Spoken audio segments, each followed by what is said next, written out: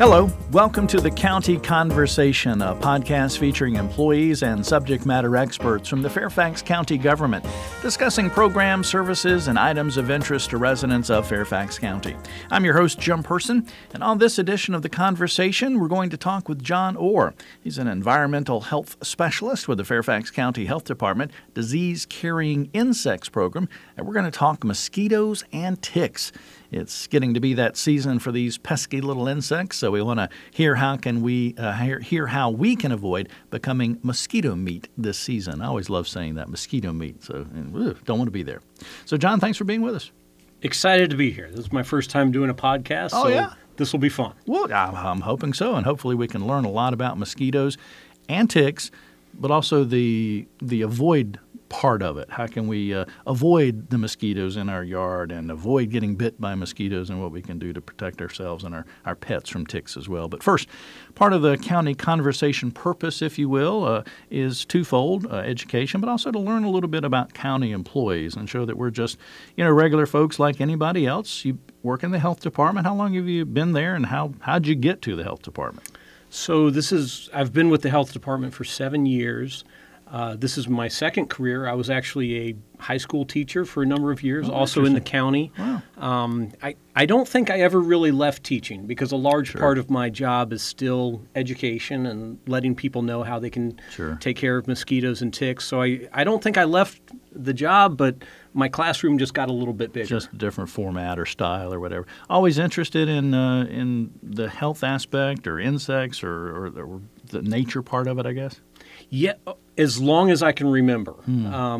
My parents were pretty good about, allowing me to play with insects and catch turtles and frogs and that sort of thing. So that definitely led me to where I am today. I've got a great love of the outdoors and living things. So I enjoy my work with the health department because I get to work with mosquitoes and ticks and ecology and living things, but I also get to help people out. And so the combination of those two things is really nice. When we talk about mosquitoes and people hear the word mosquito, is the first word that comes to mind nuisance? I think so. Yeah, I think so. And that is a lot of the focus, of course, with mosquitoes is getting bitten and the diseases that they can transmit. A lot of people don't know that mosquitoes do serve some other roles in the ecosystem. They drink nectar from flowers, so they are pollinators, and they also are on the food chain. There's a lot of things that feed on mosquitoes. So there are a lot of mosquito species that do not even feed on people, and we have some in this county. Wow. So people don't really think about those things as much, and I understand why. We're more focused on disease and staying healthy, but there's a lot more going on there than a lot of people realize, probably. We've heard West Nile virus for several years, I guess now, and Zika, which I guess really came about, last year? Or that we heard, not came about, but we heard about it more prominently here in the United States. Are those the two things that we should really be concerned about when we're talking about mosquitoes, or are there other diseases or things that mosquitoes can carry that maybe we just don't hear about? There are other things. Certainly heartworm for your pets is another big one that a lot of people don't think about. But West Nile virus is still the main concern, mosquito-borne disease for our area. There is a lot of international travel in the Fairfax County area, so we do have travel-related cases of other mosquito-borne diseases, dengue, malaria, that sort of thing. Wow. And, one of our concerns, of course, is always someone bringing something back from another place and the possibility of local transmission. That's what we were really concerned about with Zika last year. Fortunately, we didn't have any local transmission in our area. There were a number of people who came back to Virginia with travel-related cases of Zika, and most of those travel-related cases were in the Northern Virginia region. If you think about our area, you know how much travel, international travel there is here. And fortunately, none of those individuals passed Zika virus onto our local mosquitoes and onto other people. So all the Zika that we saw in Virginia was travel related. Okay, well, that's good. That's great news. Yeah. Yes. Okay. I'm trying to figure out in my mind which way I want to go first. Talk about Zika and West Nile first, or talk about the mosquitoes and how to avoid getting there. And I'm thinking let's talk about mosquitoes and how to avoid getting bit, what we can do, stuff like that. So when we're talking about mosquitoes, and I want to make sure we leave time toward the end of the program as well to talk ticks too, but specifically mosquitoes, are there tips, suggestions from the health department on what we can do to avoid these pesky little bloodsuckers this coming summer when the weather gets warm and we get more into the mosquito season? Sure. So we are actually into mosquito season a little bit, not as much as we will be later this year. But the mosquitoes are flying. We've been trapping mosquitoes for a couple of weeks now. There are a number of things that you can do to keep from getting bitten. Repellent is a big one.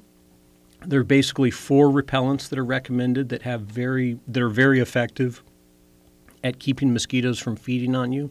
They're DEET, IR 3535, oil of lemon eucalyptus, and picaridin. All 4 of those are very effective at keeping mosquitoes from feeding on you.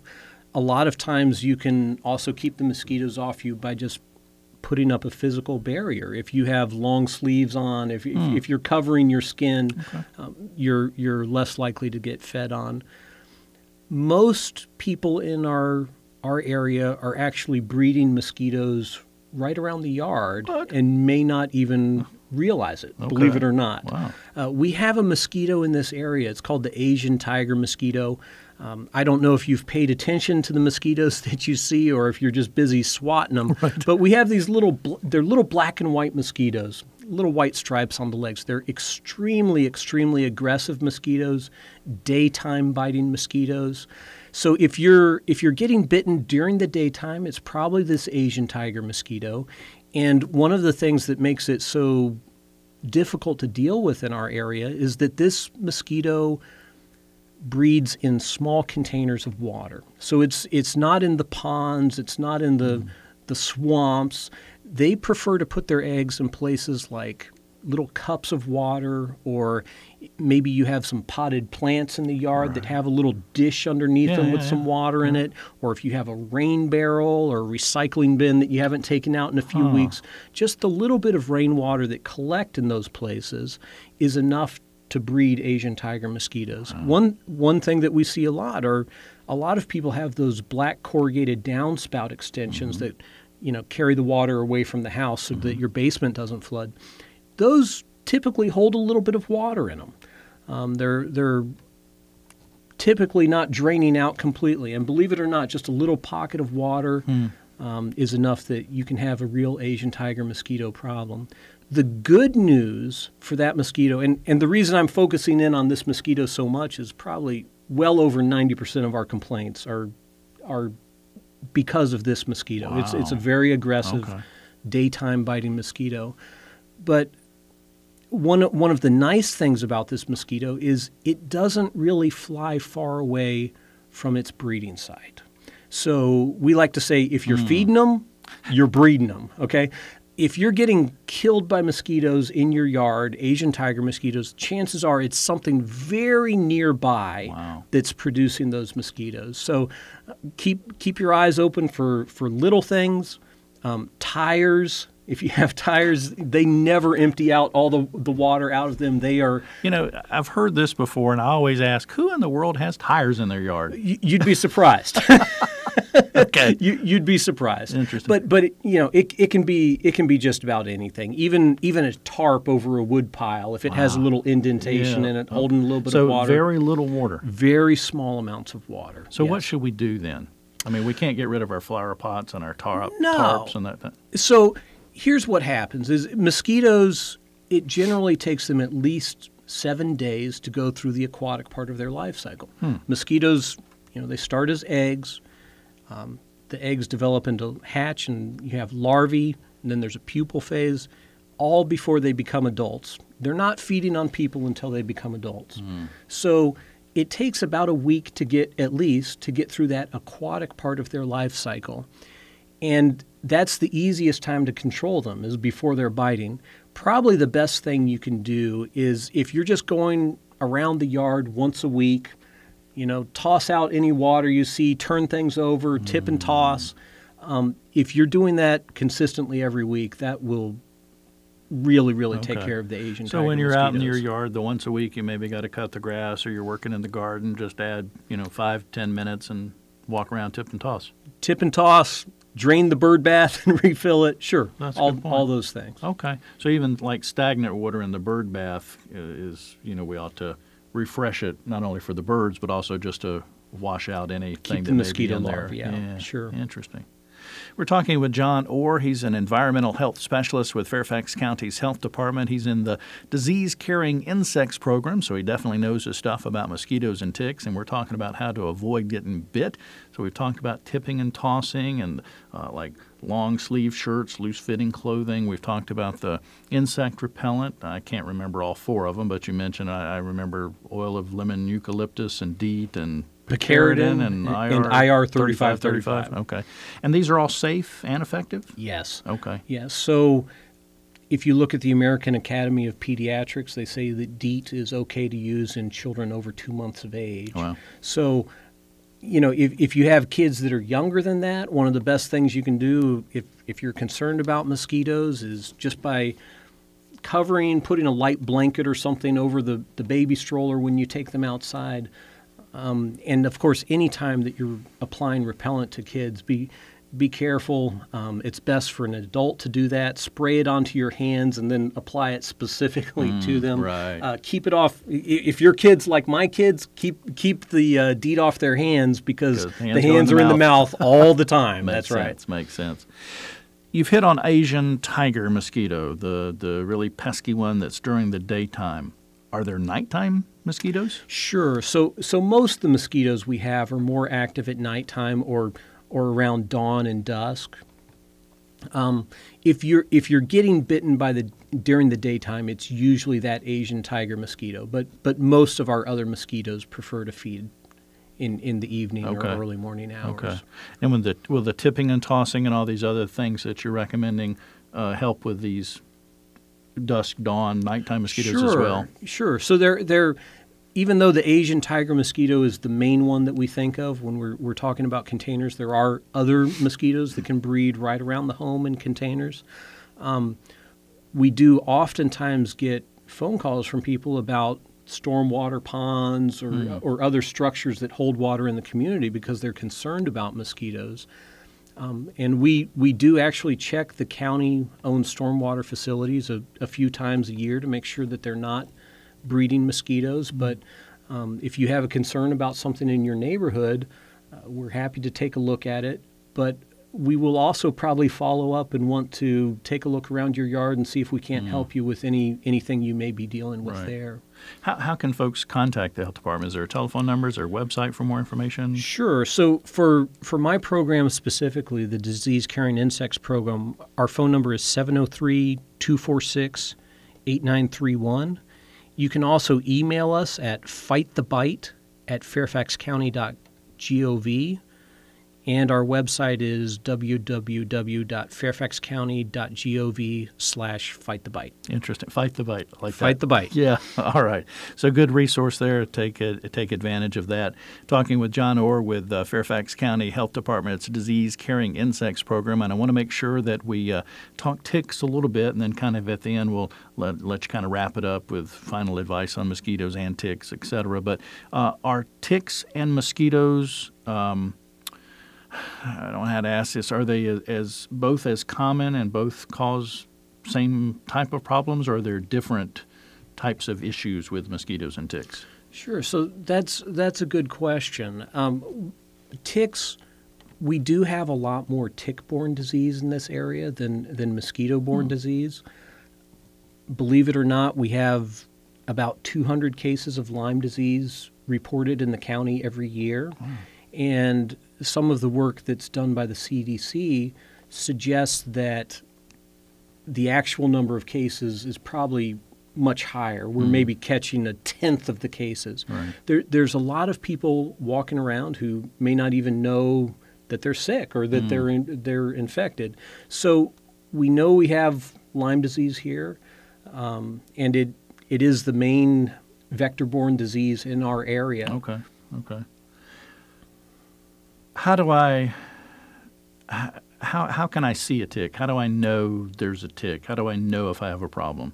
And ask this in a two-part question. Are there things I should look for in my yard or in my environment, and then like on me? Sure. No, that's a good question.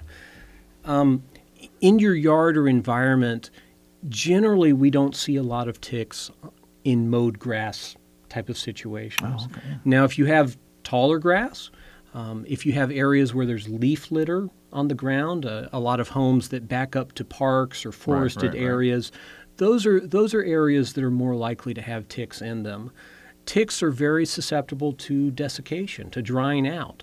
So if you deny them the opportunity to go back down into the grass or go back down into the leaf litter and rehydrate, then they aren't going to persist for very long in the environment. So keeping the grass trimmed and cut short, or if you have areas that are covered in concrete or gravel or what, those are places where you're much less likely to see ticks. Okay. Let me ask this. Can you treat those areas with anything? Sure, yes. And there's a number of things that you can use that you can spray that will kill ticks. Keep in mind that in anything that you're using to spray to kill ticks will also kill other things, other insects, including insects that could potentially be beneficial. Oh, okay. So same thing for mosquitoes. If you're going to spray a product that will kill adult mosquitoes, and a lot of times people will do a barrier spray application where they're spraying around the resting places in the yard, the shaded areas, bushes, and that sort of thing. You want to make sure you avoid the flowers because we don't want to kill the bees and the butterflies. Stick to the foliage and places where you're more likely to see resting mosquitoes or the areas where you're more likely to see ticks. All right. So now, my body, tick, things I should look out for? That's a tricky one. Okay. And these things have not survived for millions of years by being obvious. They are sneaky. It's easy for them to feed and stay attached for days, and without someone even noticing that they're on you. If you're like me, I'm covered in little brown spots anyways, little freckles, and I'm not going to notice one more little brown spot on me. A lot of times people bring ticks into us and ask us to identify them. We can let you know what type of tick you have and what that tick could possibly transmit. We don't do any tick testing for the public, but we're happy to let you know what type of tick it is.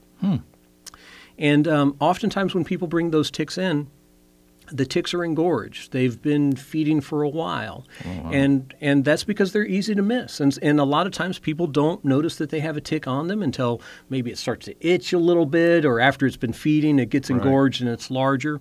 One of the things that the Centers for Disease Control are really pushing more and more is that when you've been out in tick habitat, when you've been outside, you've been out in the woods or in the garden, depending on where you live, that you come inside or bring your kids inside and get in the bath, get in the shower.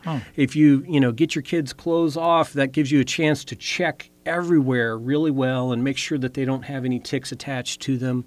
The quicker you get those ticks off, the less likely there is that some sort of transmission is going to take place. So that's one of the big preventive steps. So is it in the shower? Is it the water running over your body, or is it the hot water, or is it a combination of that before they get a chance to? The water running over you is not going to take off an attached tick. Gotcha. But if they're still, they don't attach and feed right away like a mosquito will land on you and immediately start feeding. So for a tick, if it's still crawling on you but hasn't attached yet, then scrubbing and getting under the water, that can be enough to get it off you. Also, getting the clothes off and throwing them in the laundry cycle. People oftentimes bring ticks in on their clothing. Wow. But if it's attached, it's not going to come off just with the shower. But it gives you a chance to check yourself, check with your eyes, you check with your fingers too. You might want to feel for a little bump, and that'll help you find those ticks. Only about a minute or two left, John. If we do find a tick and we can't wash it off, brush it off, it's attached. What do we do? How do we get rid of it? What's our steps then? Good question. So there's more information about that on our website. Okay. If your listeners want to take a look at that. The best thing to do, you hear a lot of stories. I remember growing up, people were always talking about lighting matches and blowing up. Don't do that.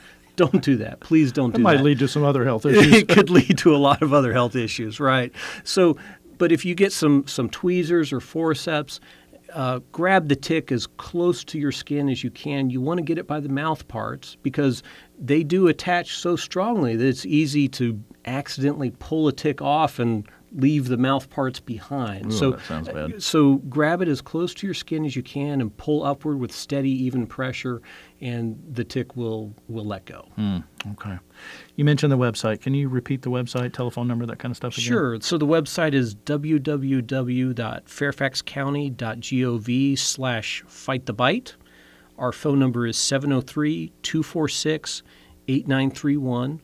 We do still make house calls, so if you're having a mosquito problem at your place, we'd like to come out and help you out and maybe give you some pointers and things that you can do if you can't figure out what the problem is on your own. We're happy to help you out. Folks, that's a bonus right there. Just who makes house calls nowadays? So that's awesome. So put your guys to work. Take advantage of it. Yeah. So fairfaxcounty.gov/fightthebite or 703-246-8931. Correct. Telephone number. Correct.